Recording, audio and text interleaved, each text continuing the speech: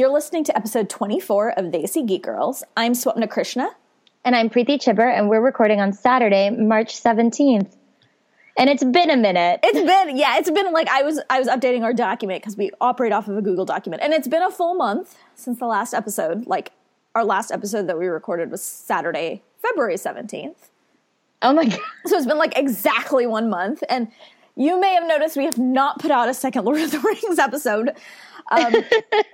Because we are trash. I specifically, I think, am more trash in this respect. It's just things have been busy, and it's hard to get. It's a long movie. It is a long movie. It's hard to get time together to do it. We are going to do them. Like, it's not that we're not going to do them. It's just we're taking our time. I mean, I need to rewatch. Can I tell you the story of the night that I watched The Two Towers for our potential podcasting? I had a drinks thing scheduled that night. So, like, my friend wanted to come back and watch Two Towers with me. And I was like, totally, you can totally come over. We'll watch the movie after we'd had several drinks. And we're sitting in a car and we're like, she calls her husband to be like, this is what I'm doing. And I hear her on the phone go, no, I know I've never seen Fellowship of the Ring. And I was like, it's like, what? Well, why do you want to see the Two Towers? So then the next 45 minutes are me, like, drunkenly explaining the plot of Fellowship of the Ring to her. And her poor driver was, I'm sure he was like, oh my God, like, I don't care about this. Wow. So then we, like, sit down to watch the movie. And she's like, this is so cheesy. I didn't think it was going to be so cheesy. And I was like, you need to leave. It's not cheesy. It's wonderful. Did you explain to her, though, when you were explaining it, about how the ancient boundaries of Gondor are not the current boundaries of Gondor? Well, she was like, at one point, I was like, I was like, he's from Gondor. And she was like, you're making these names up. And I'm like, I'm not. Have I told this story on the podcast about how my dad calls both Gandalf and Gondor Gandorf? No. Yeah. Maybe. I don't remember. Tell it again. Well, I mean, that's the story. That's amazing. That's the story. I mean, there's no real story. I don't know why he does it, but he calls both Gondor and Gandalf Gandorf. Gandorf. Yep. That's my dad. He's quirky. If you're listening, Dad, hi. My parents. I was telling Preeti this. My parents listen to this podcast sometime, and it's always weird because I don't know when they're going to listen, and I don't record thinking they're going to listen. But hi, Mom and Dad, if you're listening. Okay, but there's been some really great news this past month for They See people. Yes. Oh my gosh, so many, like, They See people being cast in big deal things. And as leads, not like as like the sassy best friend. Like, or the nerdy best friend. Yeah. Like, as leads, which is, like, really amazing. So we've got Rekha Sharma, who's a personal favorite of mine. She was in Battlestar Galactica, and she was also guest starred on Star Trek Discovery. So she is a lead in a new Ursula Le Guin movie, The Telling, which I have not read that book, or I will say I'm not super familiar with. I've read a few of Le Guin's books, but not a ton of them. So is The Telling a book, or is that, like, based on a book of a different name? Do you know? You are asking the wrong person. All right.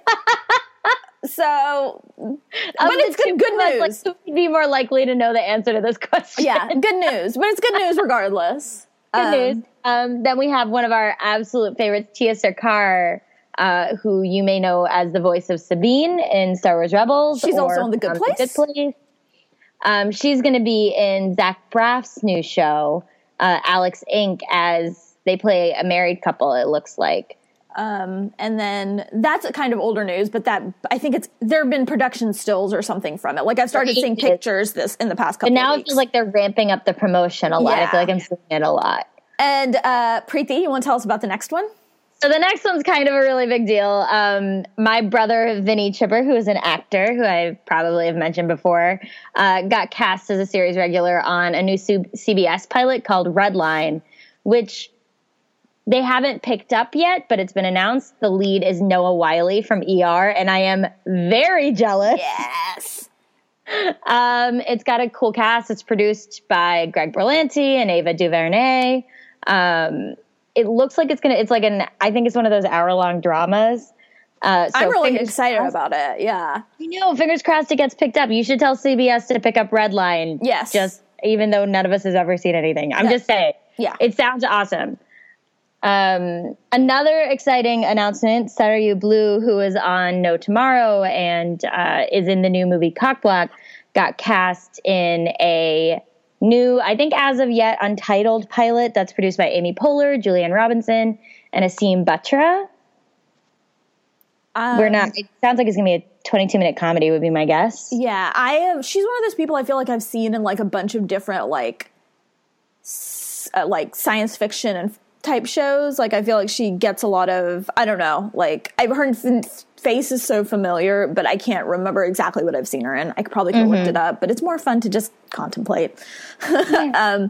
And then Hannah Simone from New Girl. Yeah, was cast in The Greatest American Hero, which is a remake of an old show, I think.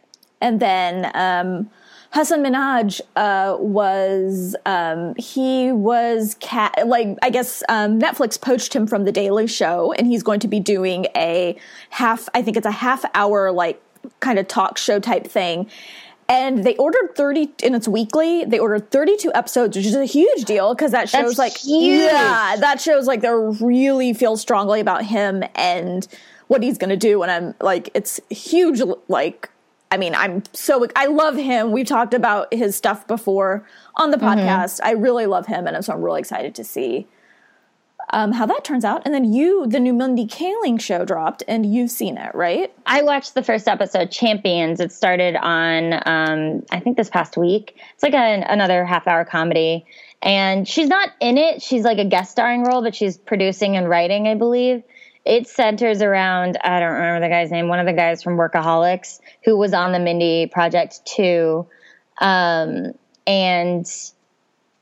she like had a kid with this guy, but never told him, and shows up in New York as kind of like, you need to take care of him now. So it's like single dad, new son, like hilarity ensues. It was funny. Okay. First episode was fine. I would pick it up. I'll probably keep watching it because I love a 22-minute sitcom.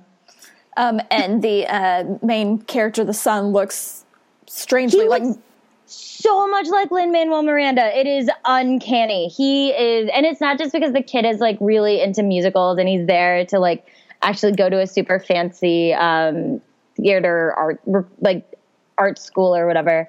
There's a scene in one of the previews where he's wearing that like sweater that Lin-Manuel Miranda has. Everyone knows the one. If you know who Lin-Manuel Miranda is, odds are you know what sweater I'm talking about. But the kid is wearing a sweater that looks exactly like that sweater.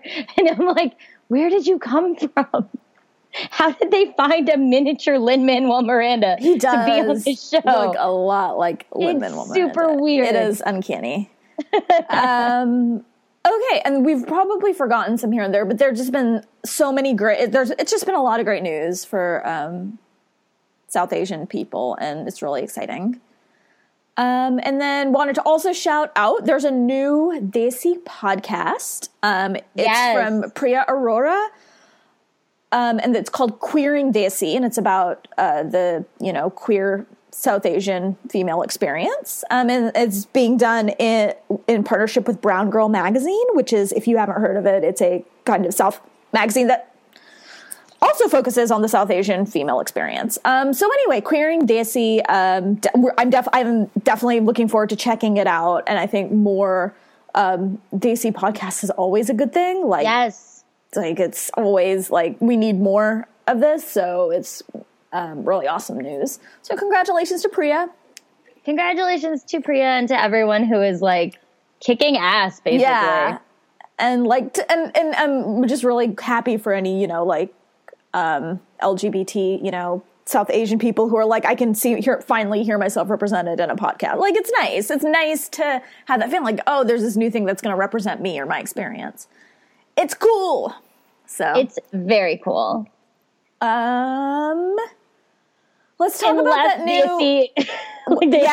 less Desi news, but still fun news. The new Infinity War trailer dropped. I cannot wait. Like, my excitement for this movie is not at Star Wars level, because that would be blasphemy, but it is nearing Star Wars it's level. It's funny, like, I've been swinging kind of like back and forth between, which is what happened with Captain America Civil War too, where I was like, okay, like this could be fun. And then I got like really, really excited when we finally got to see Spider-Man.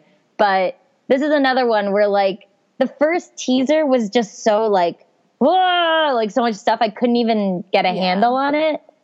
But the trailer that dropped yesterday is so good. It was really good.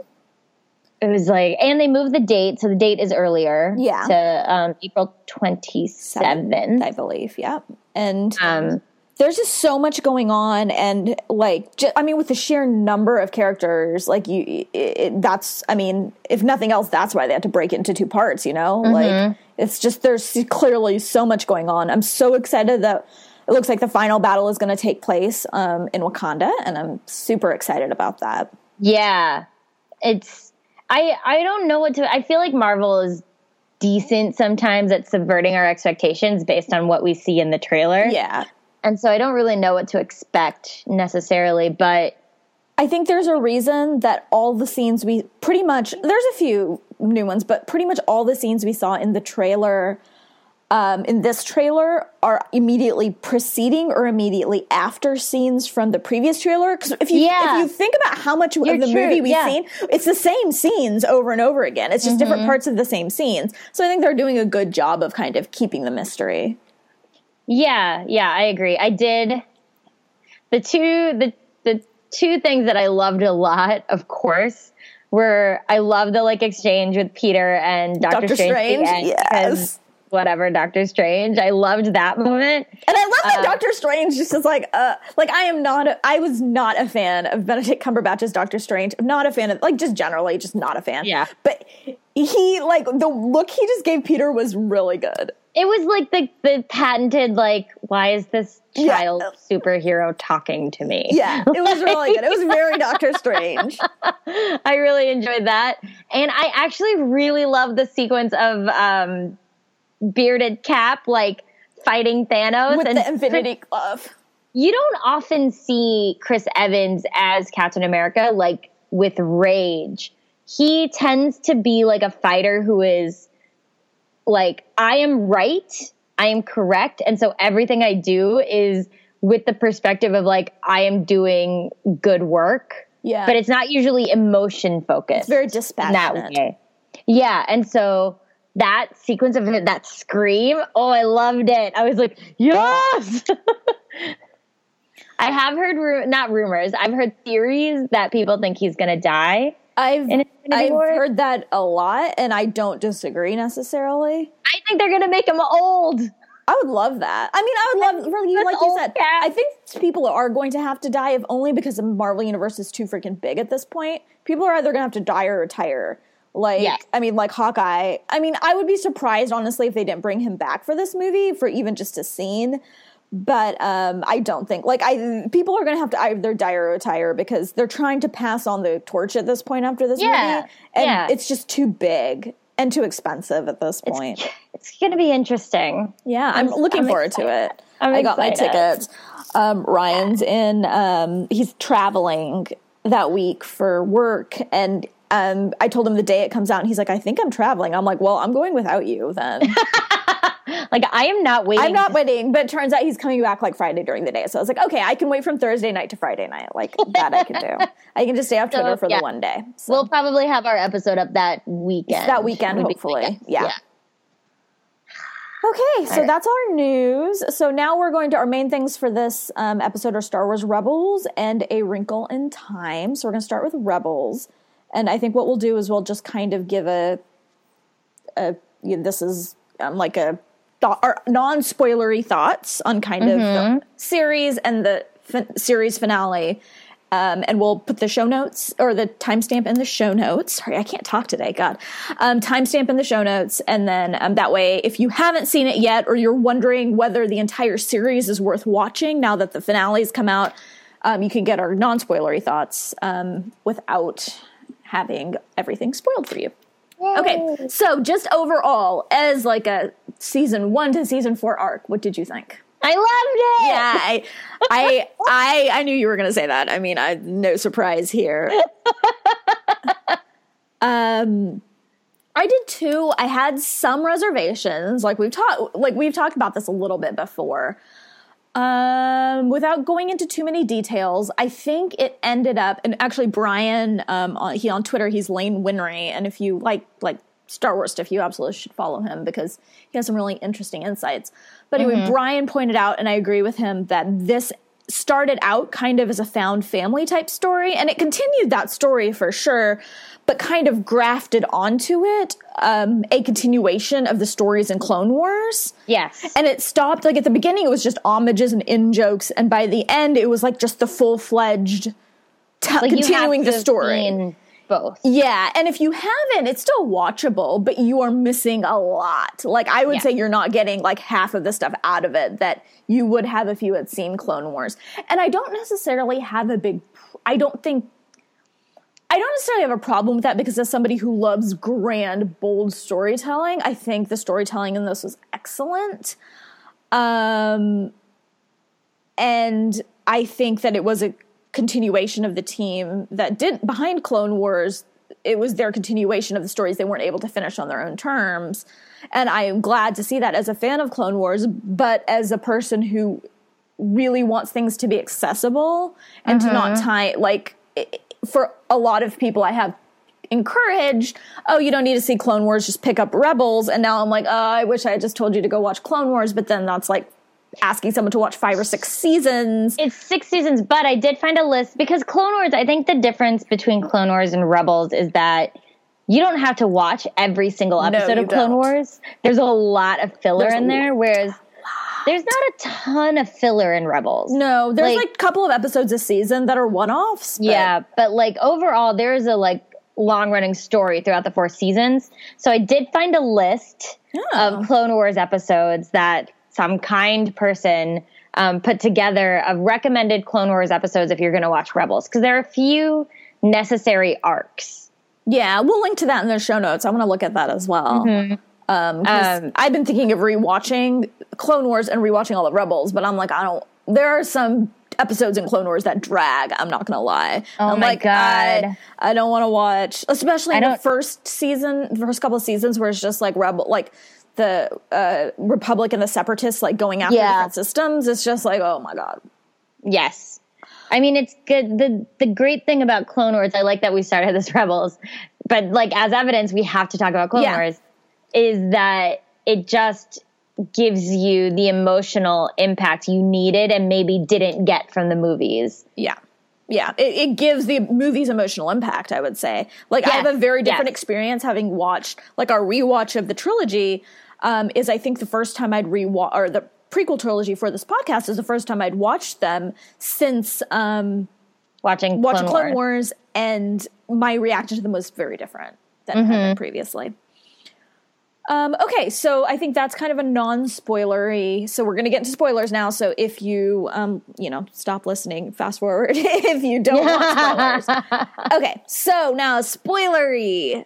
What did you think? Oh my gosh. Okay. Yeah, I know. This is the thing. It's this deep breath, because it's 4 years, which I recently started rewatching the first season.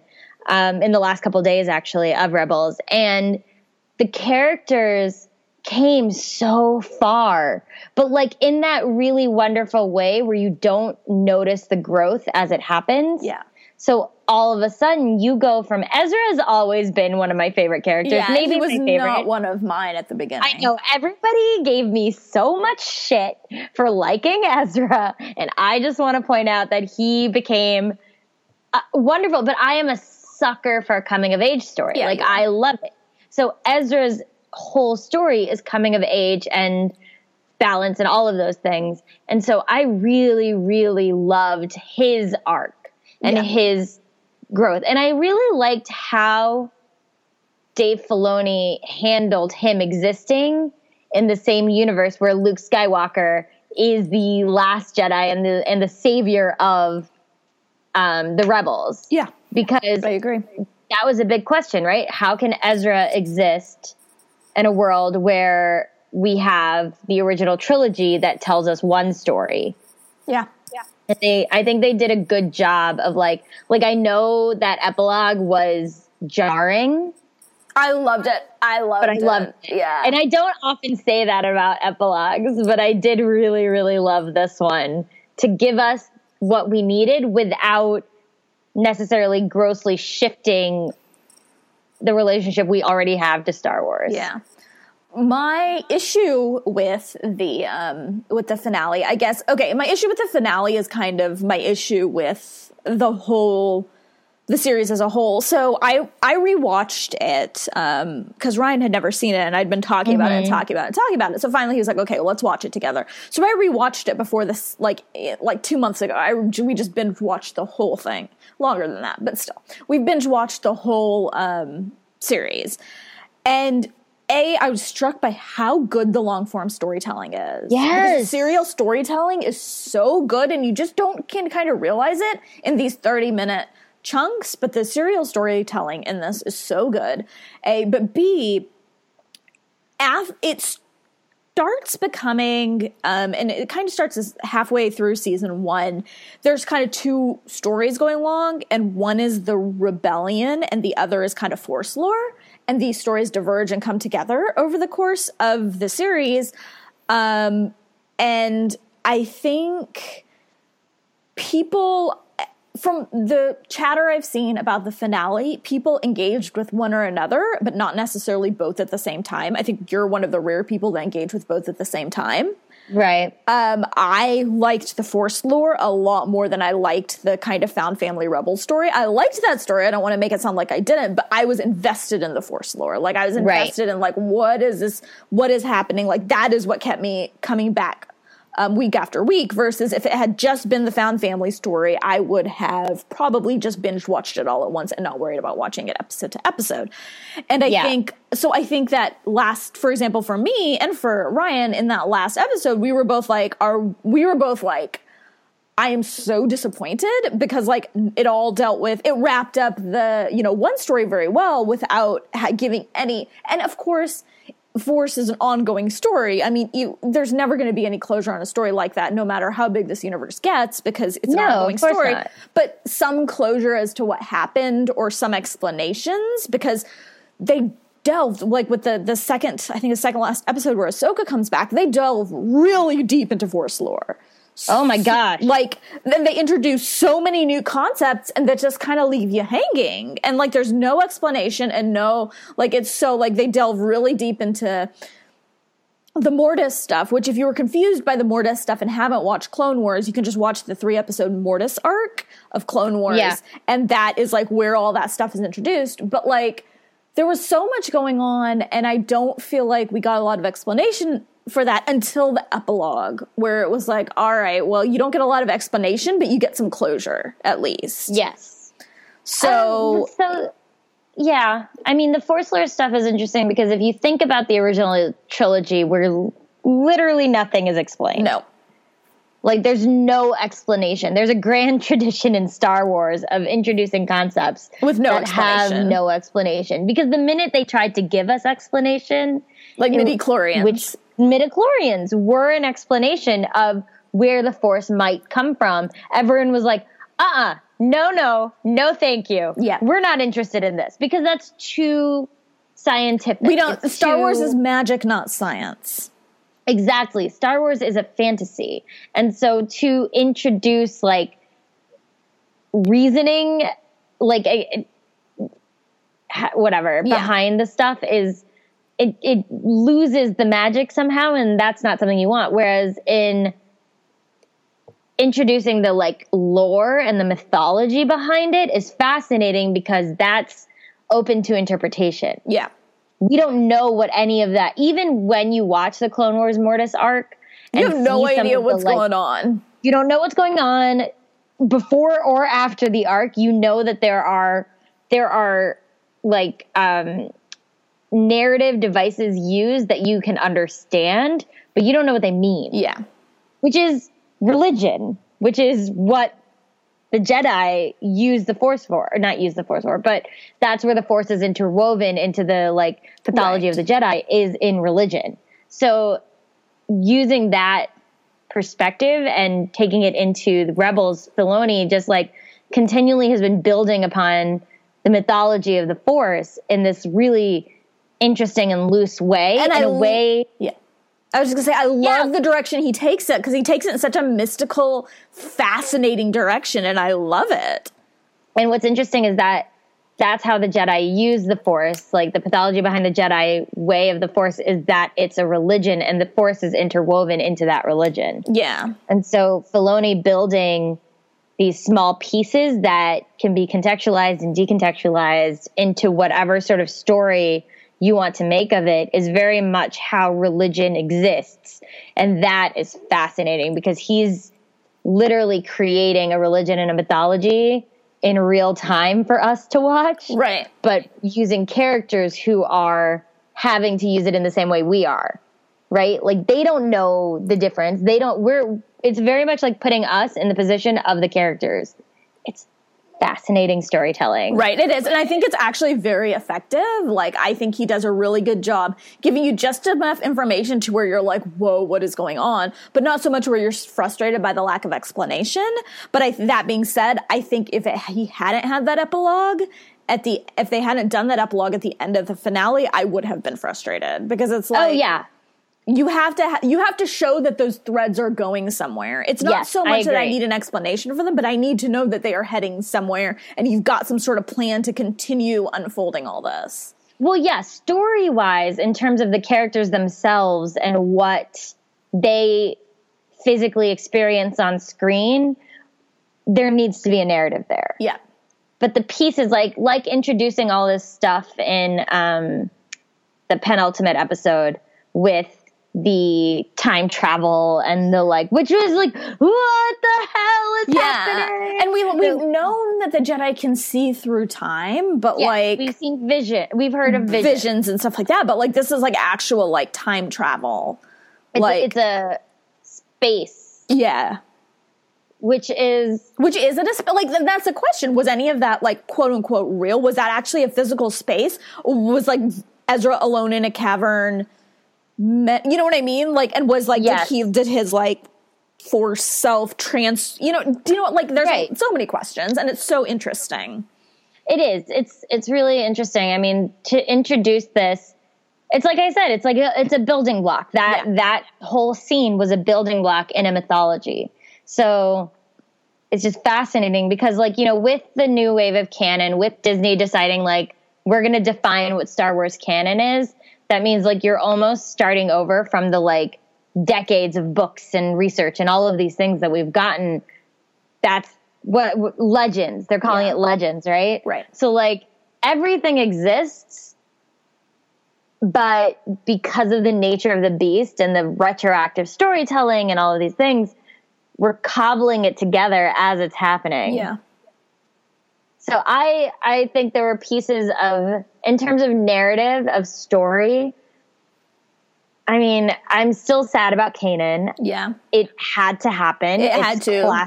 Classic Star Wars, classic hero myth. Everyone knew it was going to happen, but it was still hard to see. It was still hard to watch. It was still really sad. I know. Do you want to talk about Hera? Yeah, I've expressed some dissatisfaction, let's say, with the way her arc went. I feel like she started out this series as this. She was the leader at the beginning of the series. She was the leader of she was the unarguably, and by the end, she was.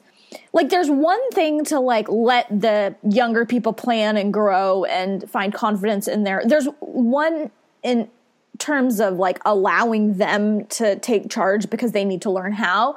And there's another with allowing them to change charge because she can't, or she doesn't want to. And it felt like more the doesn't want to can't side of it than the other, which, I mean, literally, I feel like the animation of her was basically just looking worried and biting her lip the entire fourth season. Not just the finale. Her arc has been, ever since her kind of thing with Thrawn, she hasn't been the same. And I don't know if there's a reason for that they didn't go into. But I was disappointed that she didn't get the chance to face off against him. Like, there's a lot around her character that I would have liked more of.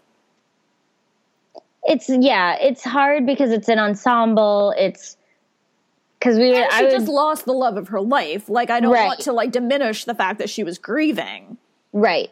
But and they had to show grief and they had to show all of those things. But I feel like she got the episode or two to do that, but then never kind of bounce back. Right.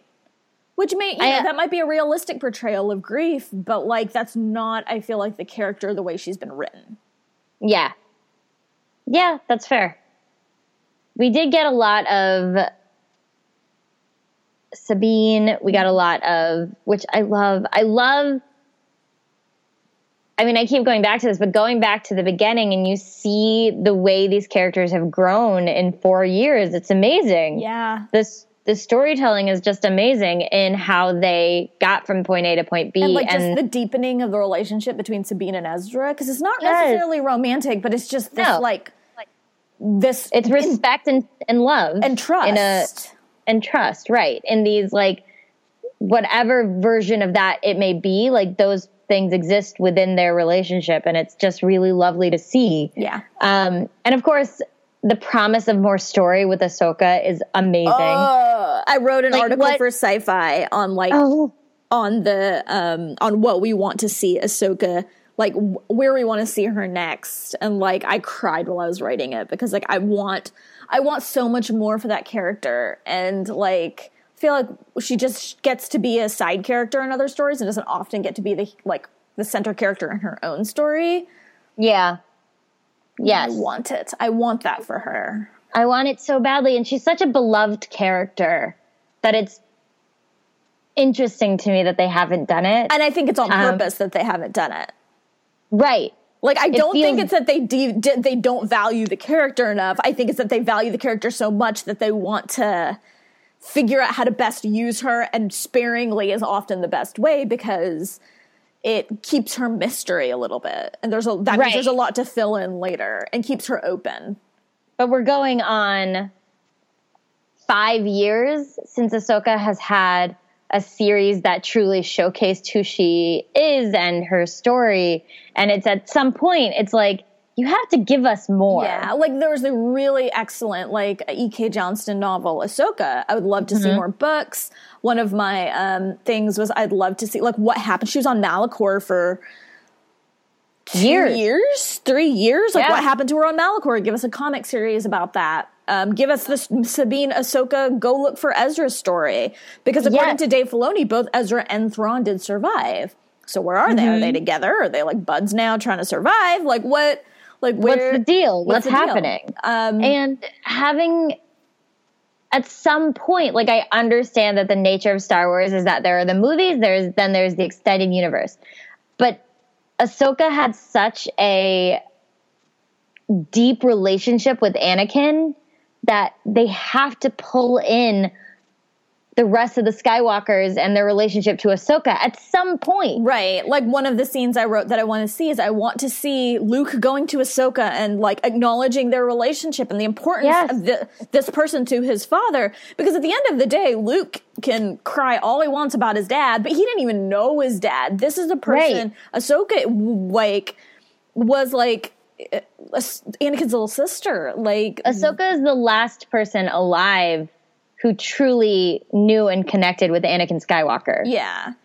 And so I want to see in between them where he tells her about the redemption. She deserves it. She does. And she deserves it. She gets the chance to mourn, because she did have her chance to mourn Anakin when she thought he was dead all those years, but then had to grapple with, no, he survived and this is what he became. And I just want her to get the chance, that closure. And I want to see it. And they're going to do fill-in books now that we know what happened to Luke. They're going to start doing fill-in books, and I want one of those books to have a scene like that.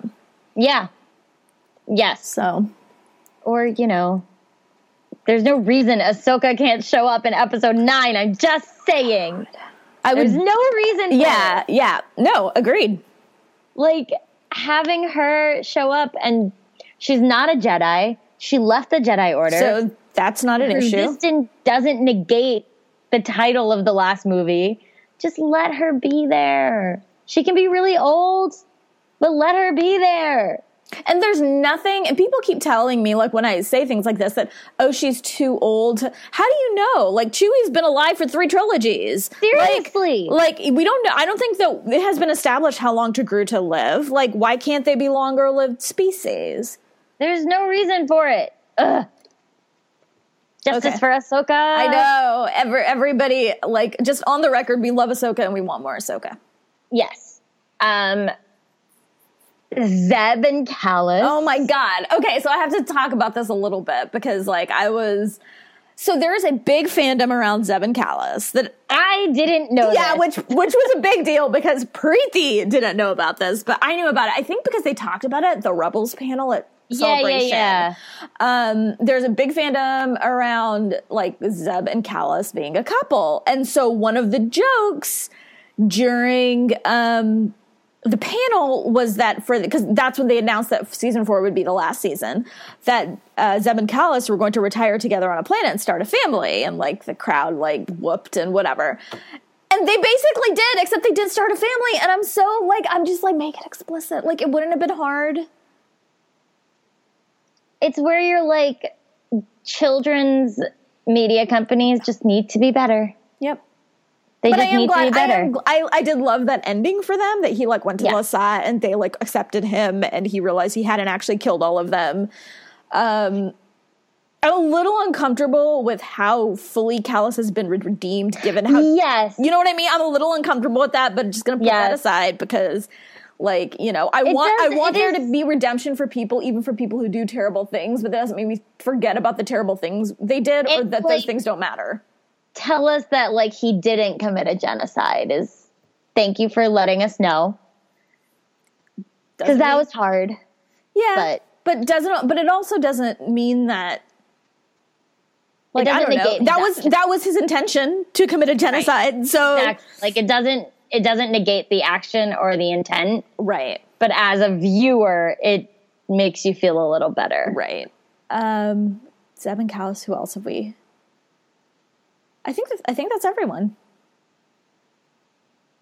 Yeah. I do wish that we'd gotten a glimpse of no, that's not true. Not a glimpse. I wish we'd gotten mention of the characters that they knew. You know what I mean? Of the characters that the Ghost crew knew in like Lando or like Leia. And just like an acknowledgement of like, oh, these are people we knew and we didn't realize were going to be big deals. And oh my God, they were actually really big deals in the rebellion. Yeah. You know what I mean? Just a recognition of like in the epilogue, like I wish we'd gotten like the Ghost at Scarif, because the Ghost is at Scarif. Like I wish we'd gotten that like in the epilogue. Yeah, I mean we had acknowledgement that like she fought in the Battle of Endor or like whatever.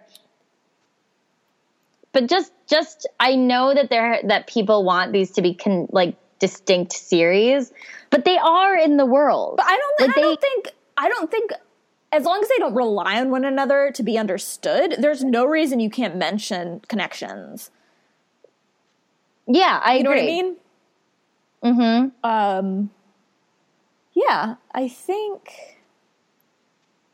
Yeah, I mean, it was good. It was if you so having listened to all this, and I don't know why you would still be listening if you hadn't watched it. But if you haven't watched it and you've heard us spoil the whole thing, watch it. It is 100% worth it. We'll put that list of we'll put that in the show notes. The list of Clone Wars episodes, because I do really recommend you watch that. You get so much more out of it, I think, if you have watched the Clone Wars. And yeah. I think that's Rebels. Okay. Good. I'm sad it's over. Yeah. I can't wait for more. And I can't, there's going to be, I mean, they're going to have more. Dave Filoni's already kind of hinted he's working on like the next Ahsoka story. He's hinted things. He will not confirm anything. No. Which is frustrating as hell. But unsurprising. But unsurprising. So they're working on something. God knows when it'll happen and when it'll, whatever. If we get an Ahsoka Sabine like buddy cop series, I'm going to be super psyched about it. Okay, so next we're going to talk about Wrinkle in Time, and we are going to do this a little differently than usual because I have not seen it because I am trash. No, it's just been a really bad couple of weeks for me, and I just haven't had a chance, and we don't want to put off this discussion any longer because it wouldn't be timely. So what we're going to do instead is Preeti saw it, and I'm going to ask her questions about it, because given the discussion that has been going around, I think that's really important to talk about, like the movie, its merits, and why it's important as it is and not as what people want it to be. Right. Okay. So basically, what did you think? I liked it. And I'm going to say that I liked it in a way that I love A Wrinkle in Time by Madeleine L'Engle. I have read that book 1,000 times. I read it when I was a kid. I read the series when I was a kid. I still have the copy. I have my brother's copy, my older brother's copy, which is that like really creepy winged centaur thing on the cover with and the like it behind it with the red eyes, and it's like really scary. And it says like my brother's handwriting, like Vinny, age 7. It's very cute. But like, I love this book. So I liked the movie as a fan of the book. I liked that this was truly, truly a Disney movie made for children. Like, this movie was for 9-year-olds. This movie was not for 9-year-olds and adults. Yeah. Okay, so this is actually my big question, because people have been talking a lot about how it's, not good or whatever. And you are your day job is working with kids literature and kids books and picking up books that are good for kids. Like, a lot about this. So like, how was it basically, like, what does it mean that it was for kids and not for adults? Like, in terms of the storytelling, in terms of like what, because like there's a lot of discussion about what people didn't like it, but it's either I didn't like it and I don't want to talk about it, or I hated it and here are the racist reasons why. You know what I mean? Like, there's a consensus that it's not quite like, it is maybe more for kids, but no one's talking about why.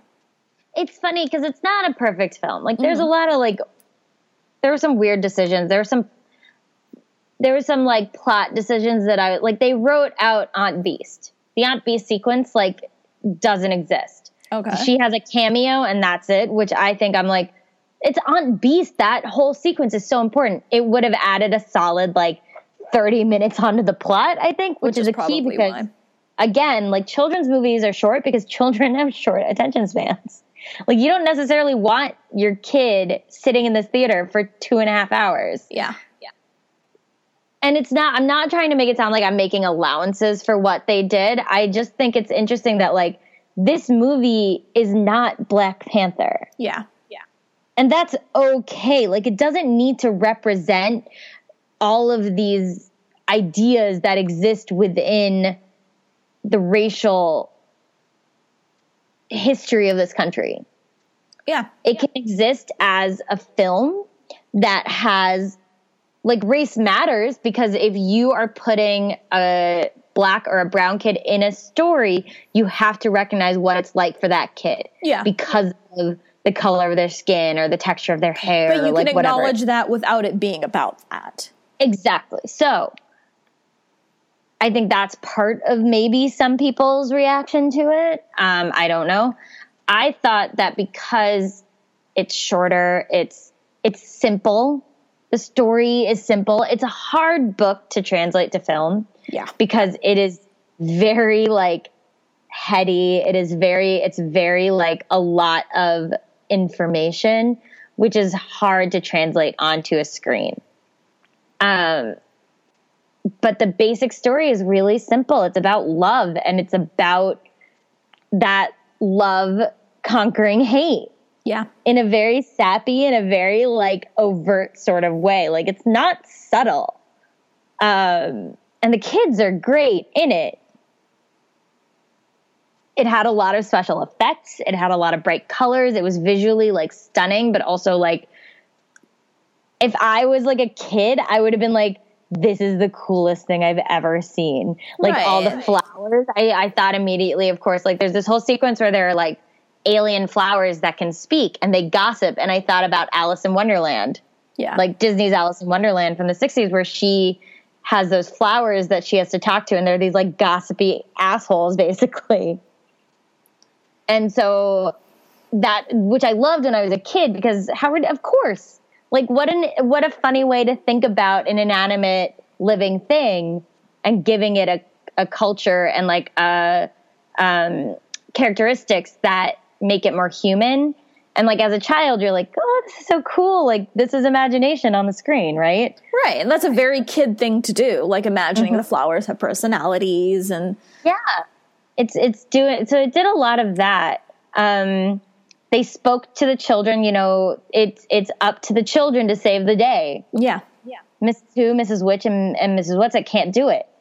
They don't have the capability to stay on Camazotz. Yeah. And so it's about the children. It's about the children saving their father. It's about, I don't know. It just to me was like, if I was a child and I'd seen this, I would have loved it. I know I would have loved it. And kids think they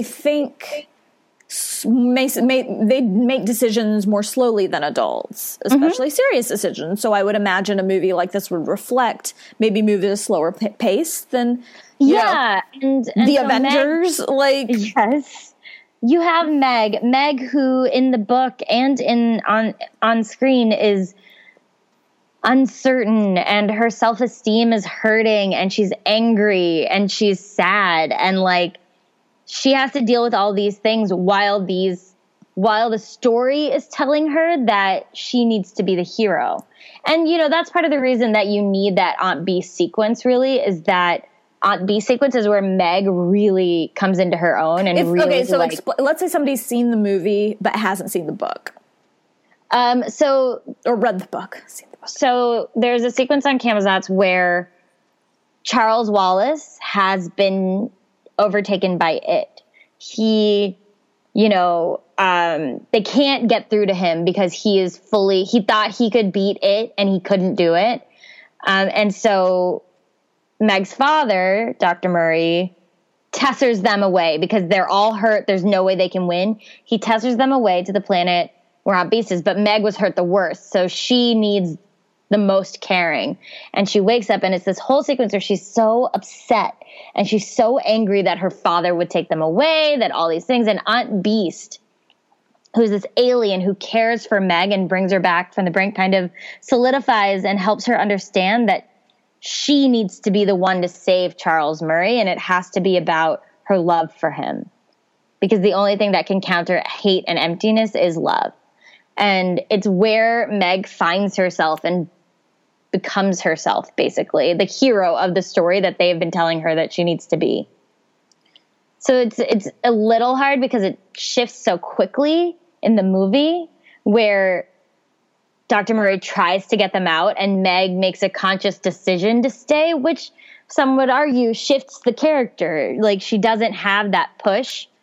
She just figures it out, which is a little different, but I get it. I understand. There's like a time constraint as well as, but with people like comparing this and Black Panther, while it's an amazing movie, it deals very directly with the history and pain of race. Like at times it is painful, and it acknowledges that is and in some ways I feel like it's an extension into movies of any movie, like comparing these to any movie that is directed by a Black person or has Black main characters has to be a painful story. Do you know what I mean? Exactly. Like, because this is something I complain about all the time with adult Indian literature. Almost any Indian adult story, there's very little genre South Asian stories that are for adults.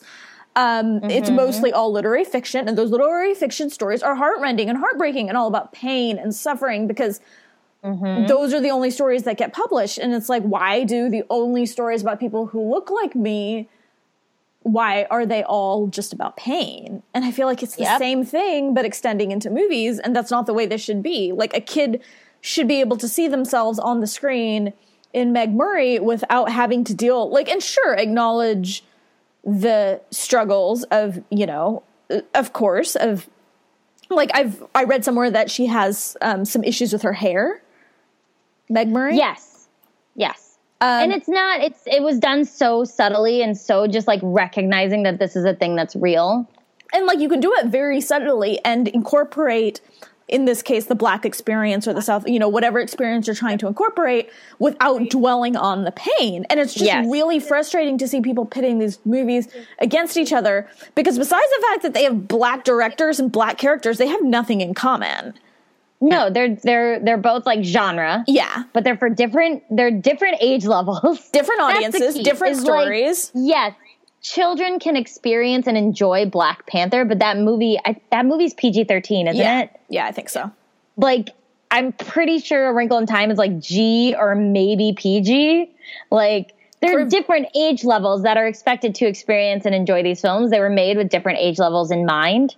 And they're both Disney, but they're both different audiences. Yeah. In terms of age level. It's like when you're talking about books, like, of course, a 7-year-old, if they have the reading level, can read as high as they want.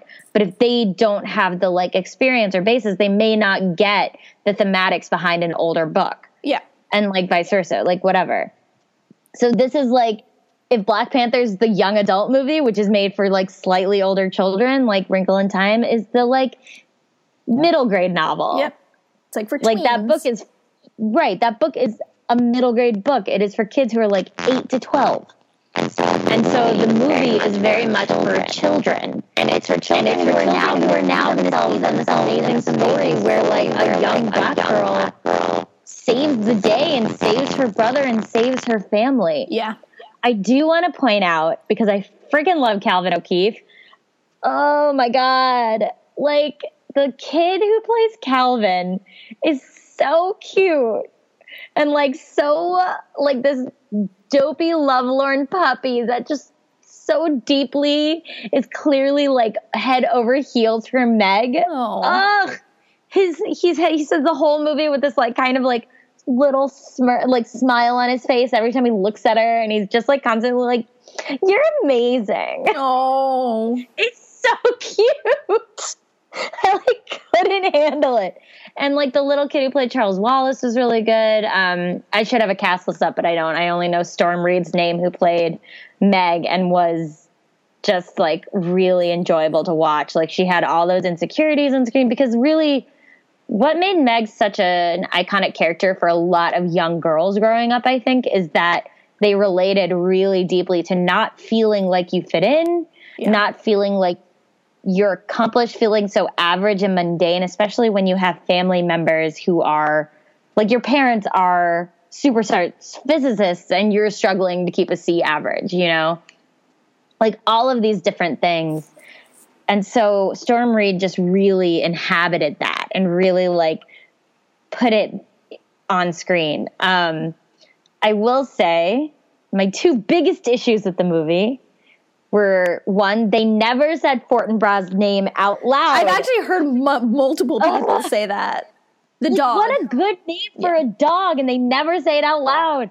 And then the other thing is that they don't include like what is, I would say, like one of the most iconic sequences in the book, which is showing the illustration. The book only has like one illustration in it, and this is it. And showing you what a tesseract is by having an ant crawl across a piece of string that you bring together to show that that's what a wrinkle in time is. Yeah. Like pulling the time stream down and putting your fingers together so the ant can jump across without having to traverse the string. Yeah. So like that was interesting. There was like some sort of 3D model version of they did in the background at some point, but I really wanted to see the like actual thing. Oprah was amazing, of course. Of course.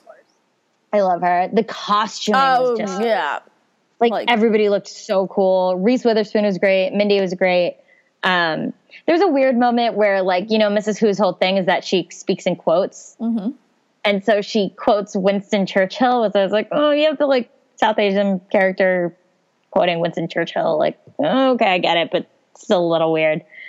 But it was just like magical. It was just magical. Like it was a magical movie and I liked it. it's not for me. Yeah, so but that's okay. And I think this is something that audiences have, a lot of audiences just do not understand, that not every movie has to be for you. Exactly. Like, you can enjoy a movie and acknowledge that this was not for me, and you can not enjoy a movie and acknowledge it's because it's not for you.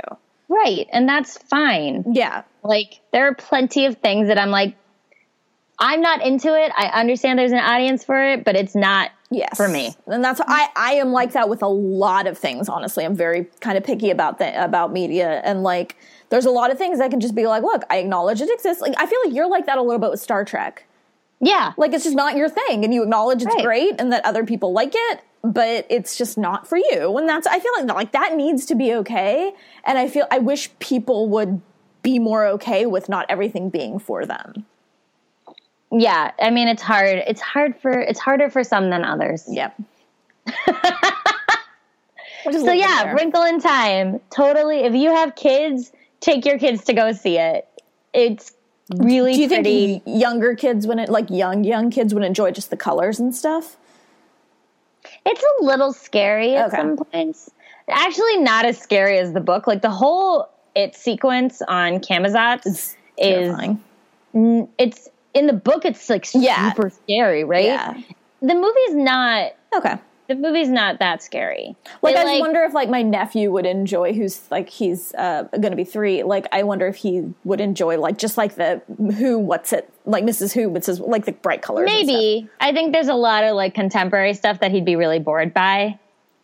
Maybe if he's, like, 6. So wait until it comes out and then just show him, like, 2 scenes. Yeah. Show him all the scenes with the 3 of them on the different planets. But okay, so that's A Wrinkle in Time. Yeah. All right, so now wrapping up. So the things we love, what do you love?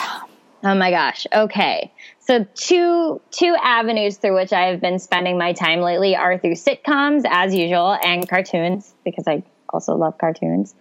Sitcoms, Brooklyn Nine-Nine is coming back tomorrow, and I'm super excited because if you're not watching this show, it is amazing. It is like truly ensemble, truly like the jokes are always funny, always like they never, something that I'm not sure we've talked about on the show before, but the importance of comedy of not punching down. Yeah.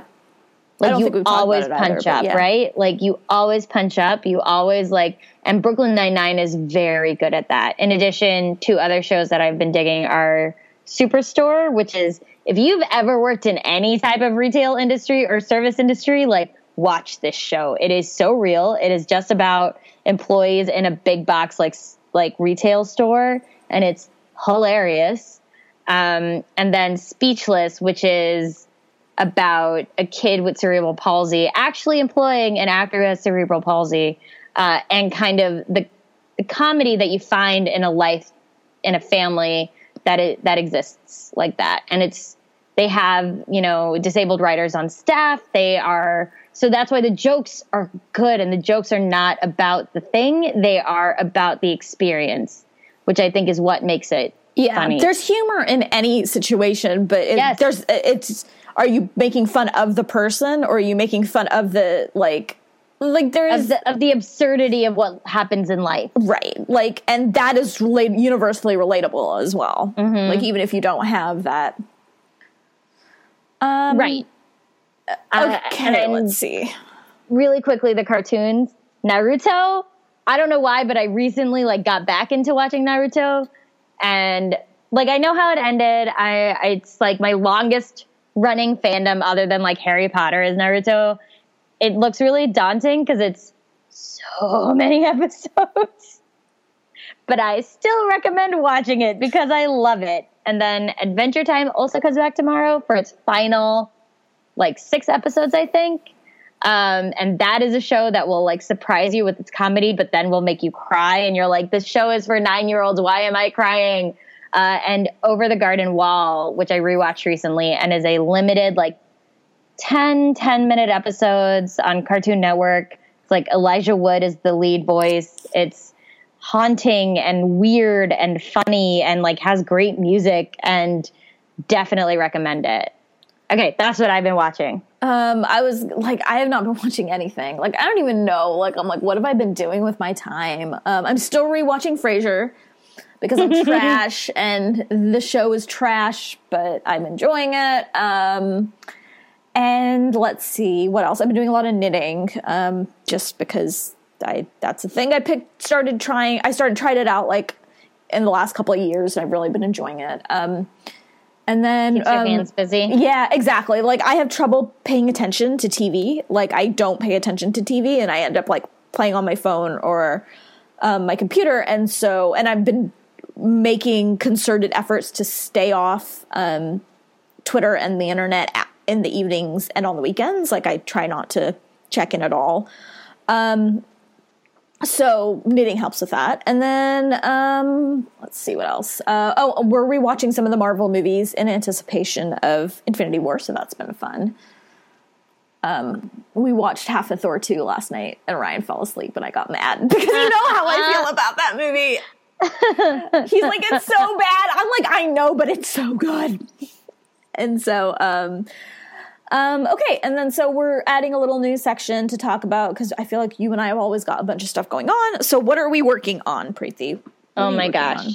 So my book the book I'm in, the anthology I'm in, is coming out in June 26th. You guys should pre-order it. Mm-hmm. I'm really proud of it. There's some big news coming on that front soon. And then I have a few sci-fi articles that went live this week. One is how Jessica Jones, the series, not necessarily the character, but also kind of the character, has failed people of color.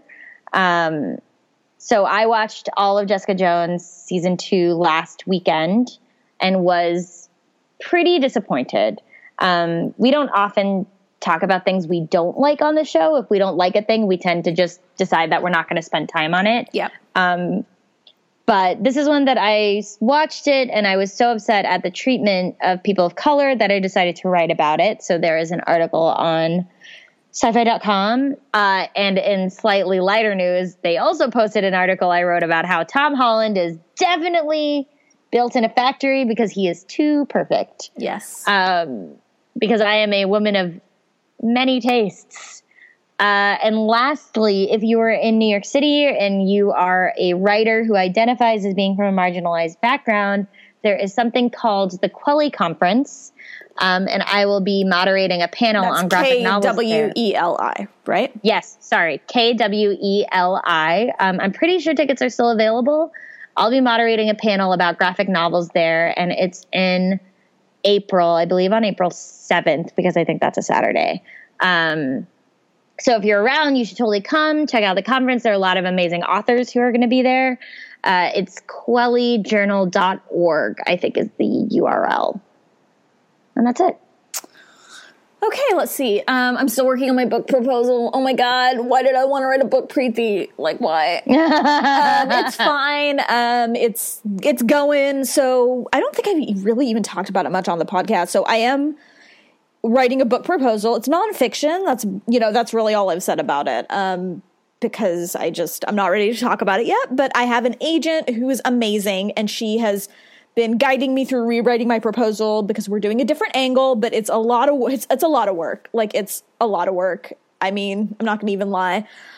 So that is taking up most of my time. But I also restarted. I have a newsletter. It goes out once a week, and it's just basically, I don't know. It's just like space news. So like some of it is articles I wrote, but I try to balance it out with articles other people wrote as well. So it's not just like, this is what I wrote like this past week on space news. And it's kind of like a one newsletter to give you a comprehensive view of like what's going on in space. So space science, like what's going on with our space program, space tech, all of that stuff. So,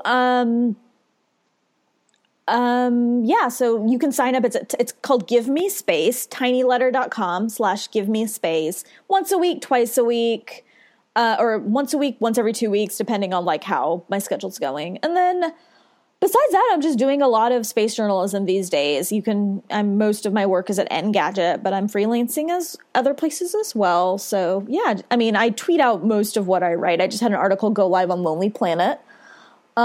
Which is fun because I've been reading Lonely Planet forever, and I'm like, oh, now I wrote there on like how to see at rocket launch if you're interested, and for kind of like if you're not a space nerd and kind of don't know how to navigate that. So no, it's been fun, big adventure. So, and then to plug our podcast network, we're part of the Hard Knock Life podcast network. Hard Knock Life podcast network. It's a network of podcasts from people of color, and you should check out all of our fellow podcasts because they're amazing. It's true. And then Patreon. Thanks to our Patreon subscribers. Thank you to Fazia and Meredith Smith at the $10 level, and Martha, Brandy, Rahul, GeekHeartGames.com, Jordan, Annie, Megan, Claire, Brian, Robert, Gayatri, Maya, and the Not family at the $5 level. Ah, you guys are all so awesome. I know, seriously. Thank you. You can find us on Twitter at They See Geek Girls, and I am at Run with Skizzers. And I am at S. Krishna. And obviously, as always, please rate us on iTunes if you like the show. We love hearing from you guys. A few of you have sent in just like really lovely emails and notes that make us cry. And if you sent one in and we haven't responded, it's because you made us cry and we don't know how to respond, not because we think you're stupid for responding. And this reminds me, we really do need to respond. We love hearing these things from you, and it's just like overwhelming because some of you put so much emotion into the stuff you send us, and we really appreciate it. And we started this as a way to like be able to talk to each other more, and now it's really nice that other people like what we're doing. Yes, so thank you immensely. Until next time, I'll see you in hell.